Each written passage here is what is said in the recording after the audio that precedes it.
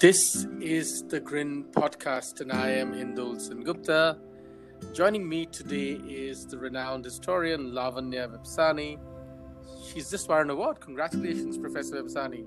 Thank you for doing this podcast with me. Thank you so much, Hindal Sengupta, and I'm very, very happy to join you. And thank you for inviting me.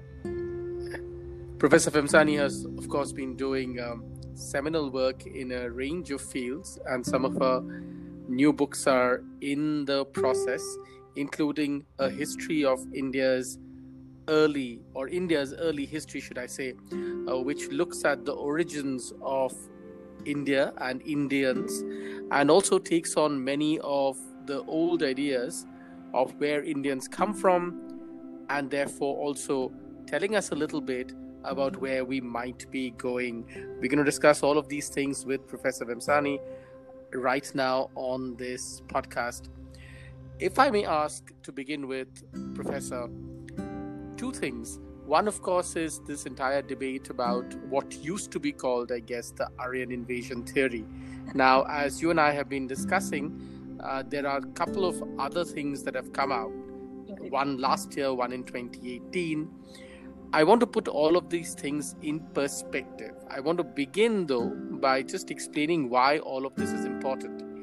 All of this is important because there was a commonly held colonial trope that most of the traditions or most of the intellectual firepower of India really comes from outside. As I have often said in my own lectures, that there was this colonial trope essentially said that, well, there were outsiders who came and gave India civilization. Then another set of outsiders came and gave India culture. And a third set of outsiders, which was, of course, the British, came and gave India this idea of modernity. So the Indians never had much of their own.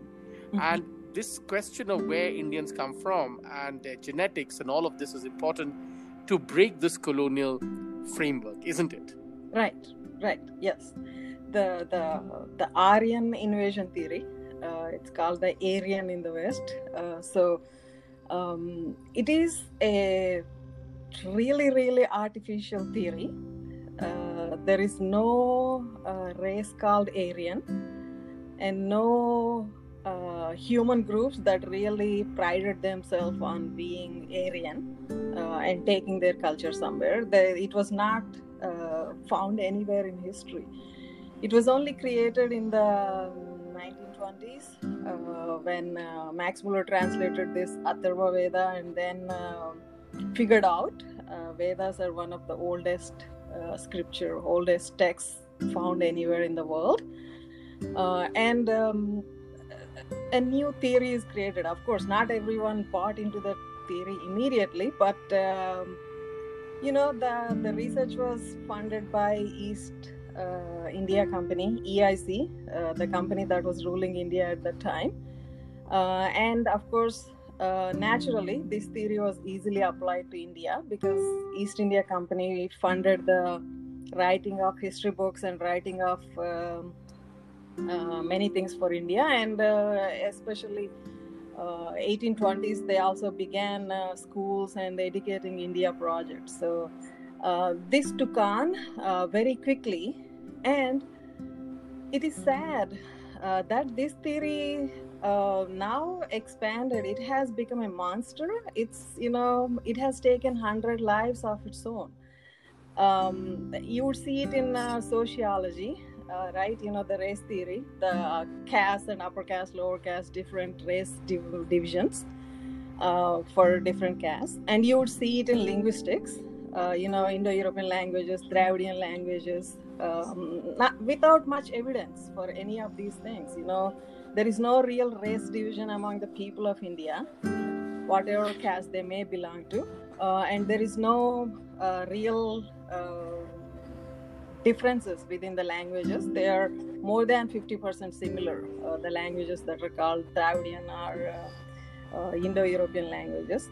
So this takes on into culture. The so-called Sanskritization, the so-called, this is Sanskritistic culture, this is non-Sanskritistic culture. And the fun thing is, Indians never knew that, Sanskrit is not their language, or this is not their culture, or the culture that is following is something like Sanskritization, or and this applies. Right. They extended this theory into even the goddesses. You would see this theory used for the folk goddesses are Sanskritized and they became this goddess, that goddess. So it has it's become a monster. So no, this is of course, like for instance, I come from Bengal, and there's this whole thing that goddess worship is a folk tradition, and then later adopted by the sort of upper caste and so on and so forth. Whereas actually, as both you and I know, goddess worship is a very, very long tradition. Not just in India but in other parts of the world, there's a long tradition. So this, especially adoption of upper caste goddesses is a complete myth. Right. It's just not true. Not true. It's a complete figment of somebody's imagination and created, as you were saying. So this is exactly my point. I mean, you've hit the nail on the head, as it were, right on top. When we look at genetics and when we look at movement, very early movement of human beings, of course, human beings moved in all kinds of places, right. And that doesn't matter, because there is obviously no such thing as any, like this pure bloodline. Yeah. But it matters because it was adopted by colonial theory to create an intellectual framework to deprive Indians of what is theirs. Right. Would that be correct? Right. That's what we are trying to... Because in no other country do people have to work so hard for something as simple as ancient movements of people. No one cares apart from us, but we care because we were colonized and this was used against us.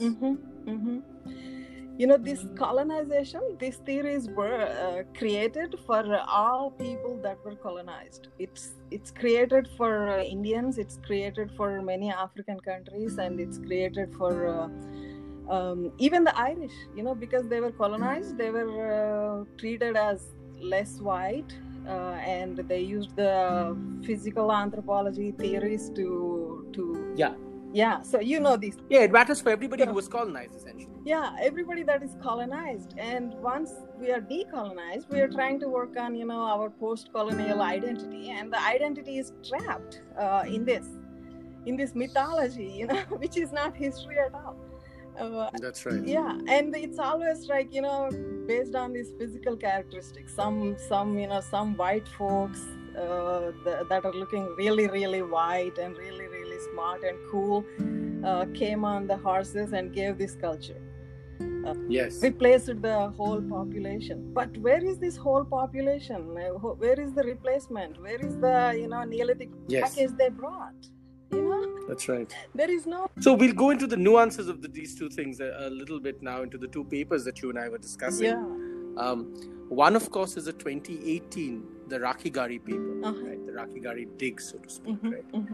That's one of the things that we'll discuss. The other, of course, is this paper looking at more than 500 people, so to speak, which was again done by a bunch of more than 90 scientists, and the paper came out last year. Right. So these are two things, right?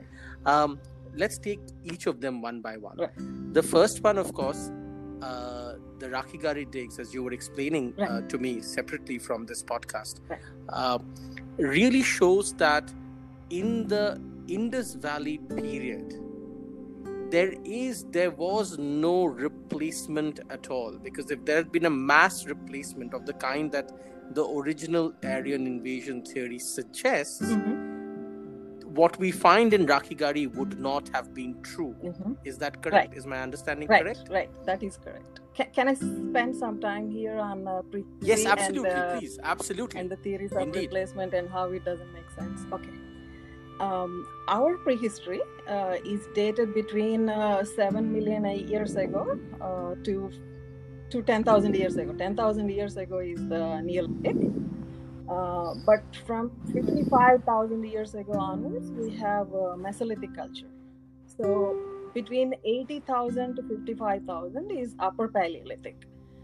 So Upper Paleolithic period, of course, a number of rock caves and many habitations and many tools were found across India. You would find a little bit of decline of population in Middle Paleolithic. People think that was because of Toba volcano and all those things. So anyway, the genetic traces are found dated to 74 to 73,000 years ago. And the rock shelters of Bhimbetka are also dated to this period from 70,000 years ago onwards. So you have these habitations and continued habitations and continued paintings and continued motifs that are repeated later on in many cultures. So we have continuous habitations of prehistoric habitations ranging from Upper Paleolithic and in many historic sites. And we also have genetic traces that are datable to this period. They date from 74,000 years ago and 73,000 years ago. So continuous habitation, and it is also noted in Harappa because the woman, the lady's skeleton that was found is it belongs to U2B2. U2B2 is actually derived from R and W. That actually is indigenous. So the original M and R, the founder genetics, and this is a derivative line from 16,000 years ago, and it is indigenously derived, and it is found in a large number of Indians, not just 1 or 2%. It's found between 30 to 50% people in India. So that proves that the people of India were never replaced because the archaeological continuity is noticed. At the same time, we also notice the human genetic continuity. This doesn't mean that nobody came. Of course, people came and lived among us and assimilated with us. The point that we are trying to say here is nobody replaced the indigenous culture, nobody replaced the indigenous populations. The population continuity in India is noticed, and also for Indian population, the M for female, and also the M130 for male, dated to 74,000 years ago. They are the founder genetic lines. A and B are African lines. Non-African lines are from C to T, and C is the next oldest line. It is the founder line that is found in India. So there are many derivatives of it. It is clear from all the evidence that we can gather in archaeology, in history, in genetics, that Indian population is indigenously originated. It was never replaced, and definitely not replaced for 3,500 years ago or something, Neolithic. There was certainly no Neolithic replacement. Neolithic cultures, agriculture actually originated in 2 different places in India, and domestication is also noted in India in archaeology. So no cultural replacement. So this actually disproves the Aryan invasion or Aryan migration theory. Very interesting. Now we come to the point that you were making, and the point that has been made in the second paper that I was talking about, which talks about more than 500 people whose genetic study was done. And they talk about post the Indus Valley period. And this is a quote that one of the people who have done the paper seem to have given. Post and the abstracts seem to suggest that post the Indus Valley period, there was some movement and mixing and migration and assimilation of people. And that people, that assimilation or that migration or that movement, if I may call it that, of people from Central Asia or Eastern Europe into India has caused a particular gene in certain Indian populations, which we find, and this could be because of this movement. Now, this movement, as you're suggesting, it does not mean that there was any replacement of indigenous culture at all, but as you said, it was a normal movement which was probably happening in every other part of the world too. People moved from here to there. Would that be the correct assessment? I would have to disagree with their conclusion. Precisely because of the reason they basically depend on this R1A1, and some of them they should not have called it step genome, but they called it.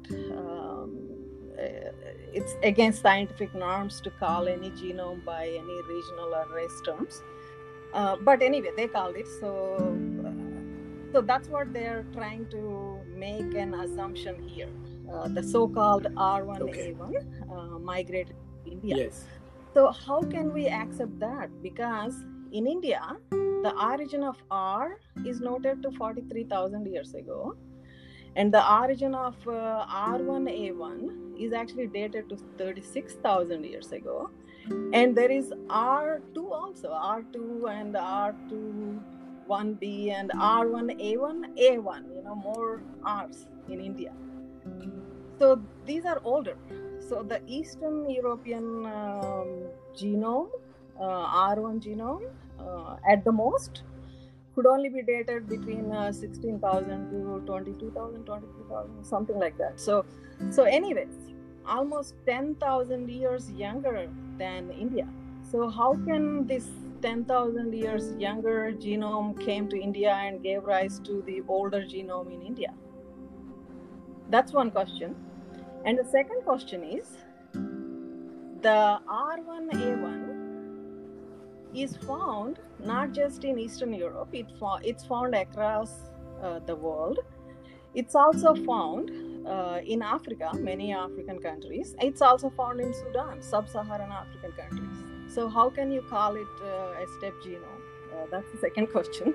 And the third question is, Indian populations, many of us have, our male genome, many R1, R1A, and this variety of Rs, and R, the basal R, and also the older Rs. The R actually comes from F, so the older C, D, and F are also found in India. So the whole genetic lines of these origins are found in India.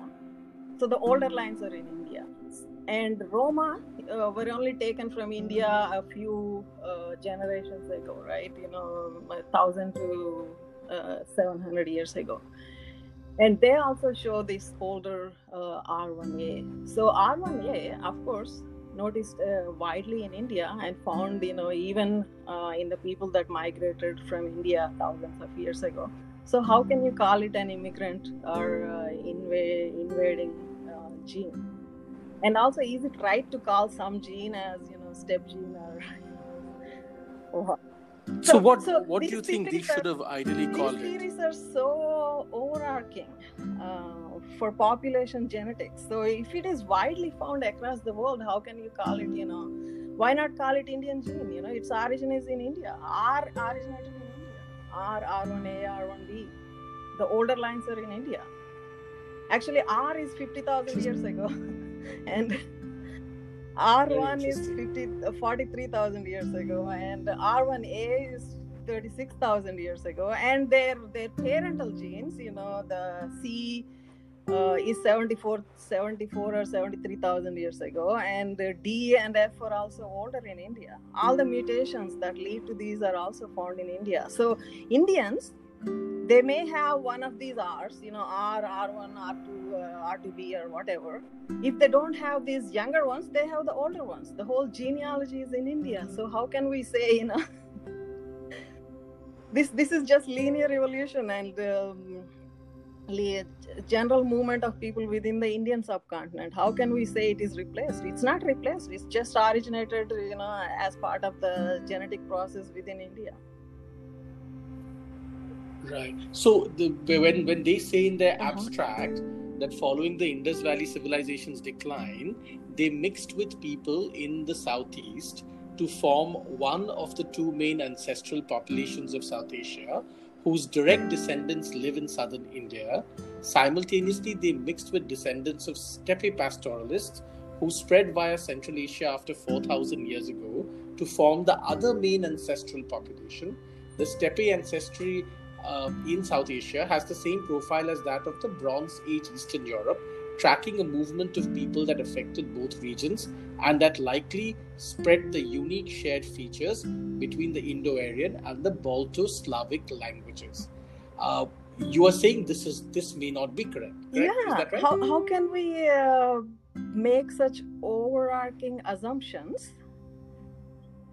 So you're saying at best we can say that people may have moved, but we cannot say anything deeper than that, right? Later, because we don't have after the Indus Valley civilization began. Yeah. That's right. So if somebody moved after the Indus Valley, I think they are making the assumption that Indus Valley declined, and then the window opened and maybe some people came in.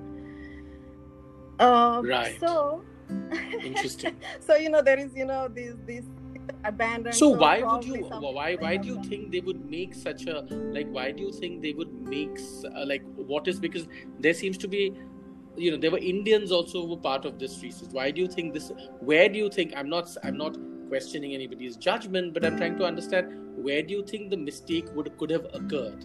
That's what I am wondering. These are overarching assumptions, right? There is really no strong evidence for any replacement, any movement, any population divisions within India. And the so-called steppe pastoralists, they are still talking about steppe pastoralists during Harappan times. Yes. There is nobody, right? No intermixture or anything. No, they're saying following the Indus Valley civilization. Following the Indus Valley civilization. Okay, let's go step by step. Okay, during Harappan Valley, there was nobody. So Harappa declined. Right. Harappa was between the civilization, Indus Valley civilization, between 10,000 BCE to 2000 BCE, roughly. So after 2000 BCE, some pastoralists came and occupied. Is that what they're saying? Well, I think from what I read, they're saying that there was some mixing. They're particularly using the word mixing. They're not saying replacement. The replacement does not occur. They're saying mixed. Okay, so they're trying to shift the goalposts here.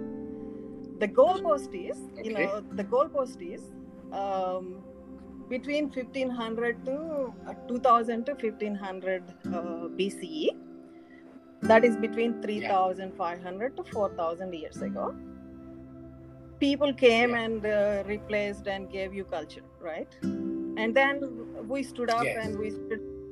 If that is the goalpost, that's the most interesting thing. And then we said, if that colonial goalpost is the goalpost, so then we said, no, that's not true. That goalpost doesn't exist anymore. Now they are switching the goalpost, and now there is new goalpost.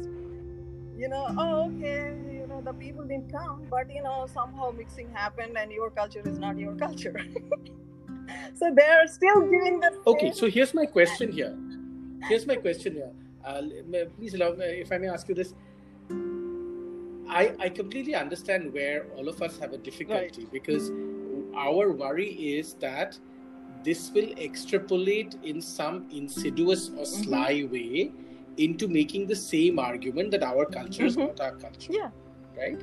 So let's take that off the table for a moment. It is quite clear that whatever culture, and this is that argument I have made many times, and others have made many times, I think, our sensible people have been talking for some time, but I agree that this colonial framework has been there for way too long, much longer than it should have existed. If we take that off the table, if we begin with the assumption or begin with the understanding that our culture is our culture. In fact, I would go one step further and say it doesn't really matter to me today in 2020. Through 2000 years ago, who brought, who may have come from somewhere and mixed with indigenous population, and and where the first verses of the Rig Veda came from. My point is, it's my civilization which gave birth to some of the most ancient and profound philosophies, scriptural and theological philosophies the world has ever known. Right. It's my heritage. I do not wish to fight with anybody about that at all, because I find that ridiculous. That speaks to me directly to my heart, mind, soul as an Indian, right? Why do I care about, just because the colonials sold us 2000 years ago, anyway, these things are very hard to prove. Who knows what happened? Right. We don't know 200 years ago what happened. We don't even know. We are still fighting about what happened 100 years ago, right? And not just us, in most countries, they're still quarreling about what happened, think about, I was laughing about this actually after our conversation this morning to somebody, that in many parts of the world, we cannot even argue about what happened with globalization in the last 20 years. Right, exactly. Forget 2000 years ago. Yeah. You know what I mean, right? We can't agree on what happened with globalization 20 years ago. So, a time when all of us was alive, we all saw it, but we cannot agree. Right. So let's take that off the table.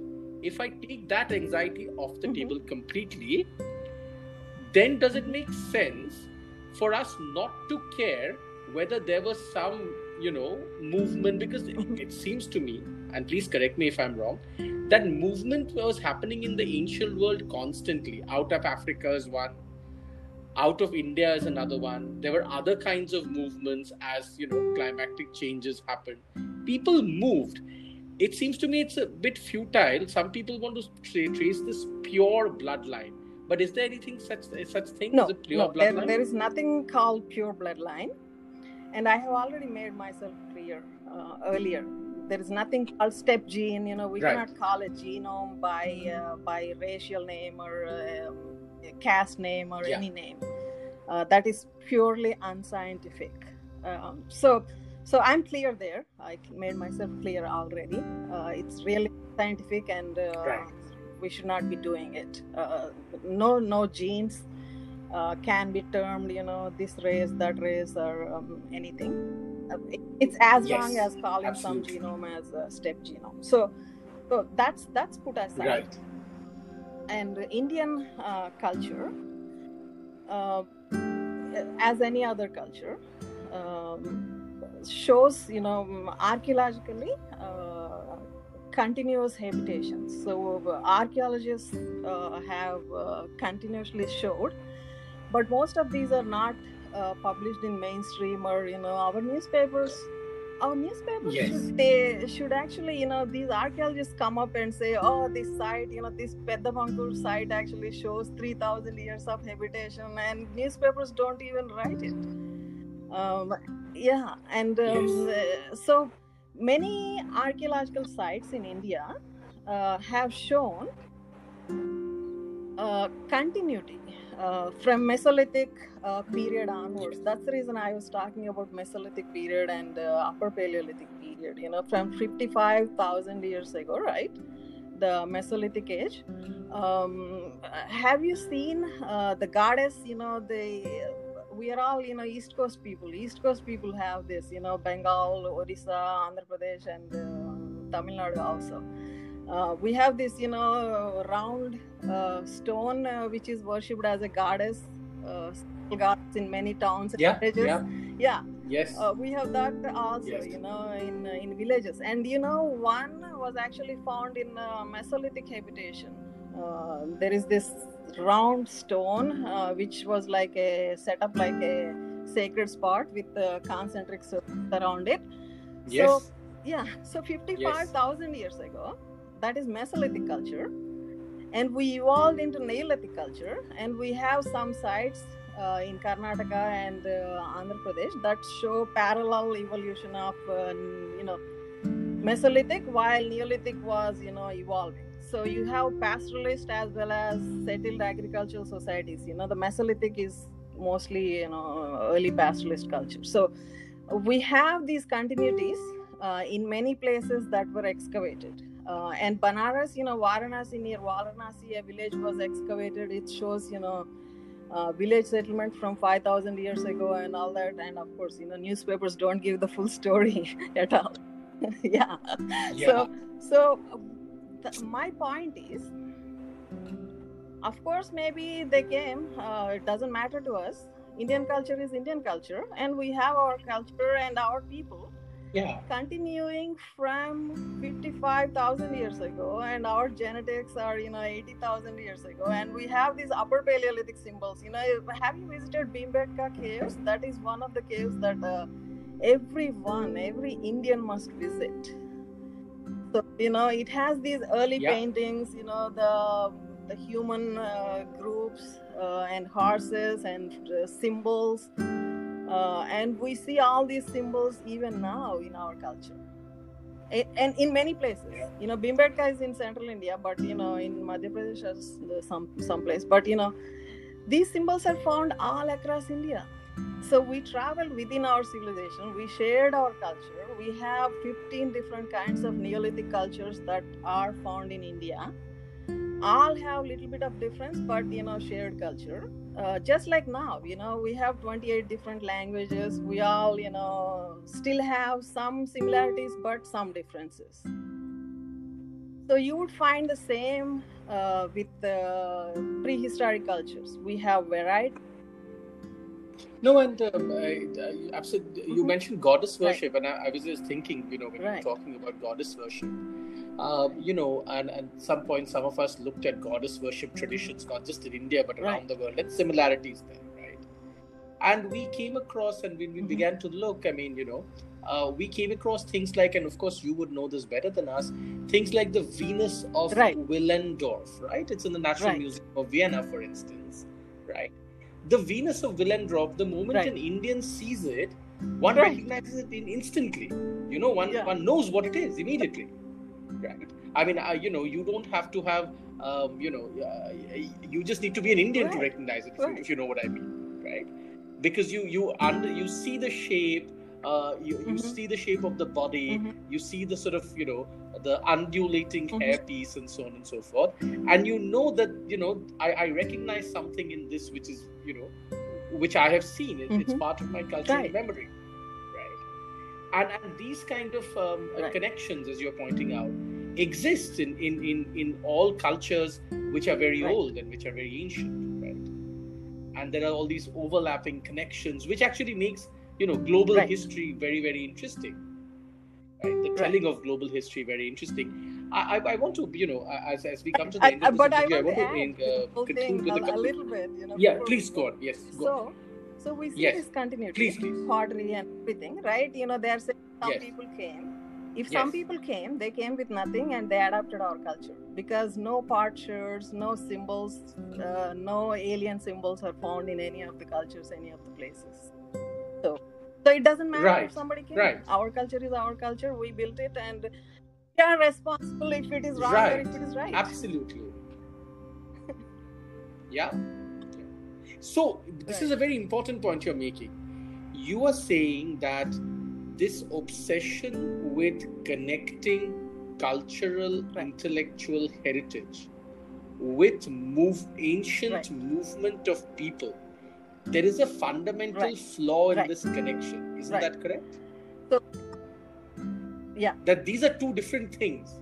One is cultural, intellectual heritage. That's one separate thing.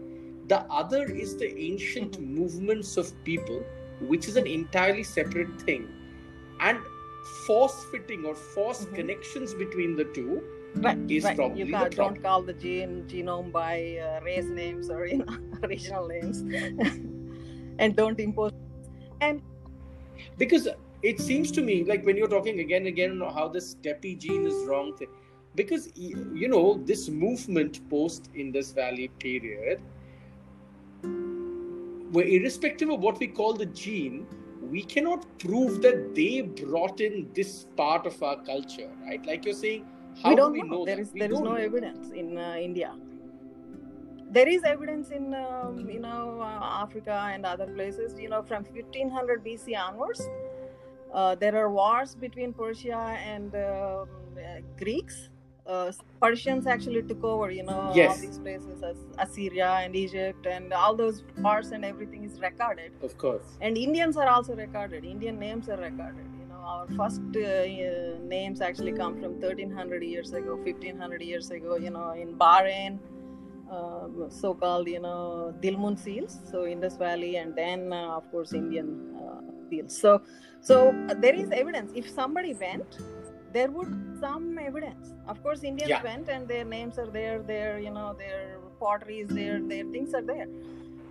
But if they came here, where is it? Of course. Where is the seals? Where is their names? Where is without any evidence, how can you impose this theory on us? Right? No genetic evidence, no pottery evidence. So why? And we have all become, I mean, this entire debate has got mired into this. Why do you think we have not been able to disconnect a natural ancient movement of peoples, which happened in every part of the world, with culture? Why do you think we tied this with culture unnecessarily?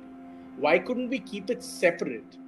Why have we insisted on connecting these two things, which has caused, years of perhaps unnecessary and acrimonious debate?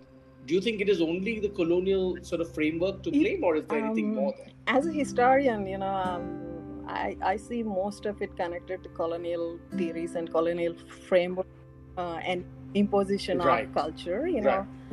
For colonial states, if they can impose this, it is easier for them to rule. And they did that everywhere, and they ruled it. If they can make the native populations lose their identity and become selfless, it's easier to rule them, easier to brainwash them and rule them the way they want. They can make them do anything once they are separated from their own culture and their own self. Probably you read Tagore, Gora. Tagore, you would see this, painful Gora, thought, yes, when can we find this soul? When can we find ourselves? And Gora would be, Gora was actually doing something, the action and the call, and then the book itself begins with this, caged bird doesn't know. So the last. No, and so much of Tagore's work, and I think since you brought up Tagore, I mean, I think Tagore's work often today, especially in our acrimonious times, is deeply misunderstood. I mean, so much of Tagore's work is really the search for the true self. Oh my God! It's really the search for the if you true read self. Gora, if you read the first page, you cannot really stop yourself from feeling this loss for some time, crying. Hunger, it's that painful, and how he represented that loss of self is it's epic. It's not even imaginable. No, I completely agree. I mean, I completely agree, and you're absolutely right. So the moral of the story, as a key takeaway as we come to the end, is that we have to dissociate. And I'm sure, as we were discussing when I think was it yesterday or maybe earlier, continuously new archaeological finds, new technologies, new ways of looking at genetics will probably keep telling us new things about the world, not just about India, but about every part of the world, about how human beings interacted. And we will know new things. There is no end to this, right? I mean, we will know new things, and we should be open to knowing new things about ourselves. But we should not connect it too deeply with culture unless the evidence is extremely palpable or extremely lucid. Because that, especially in post-colonial countries like India, creates a certain societal anxiety, which is very very it's very harmful, very harmful for the society. So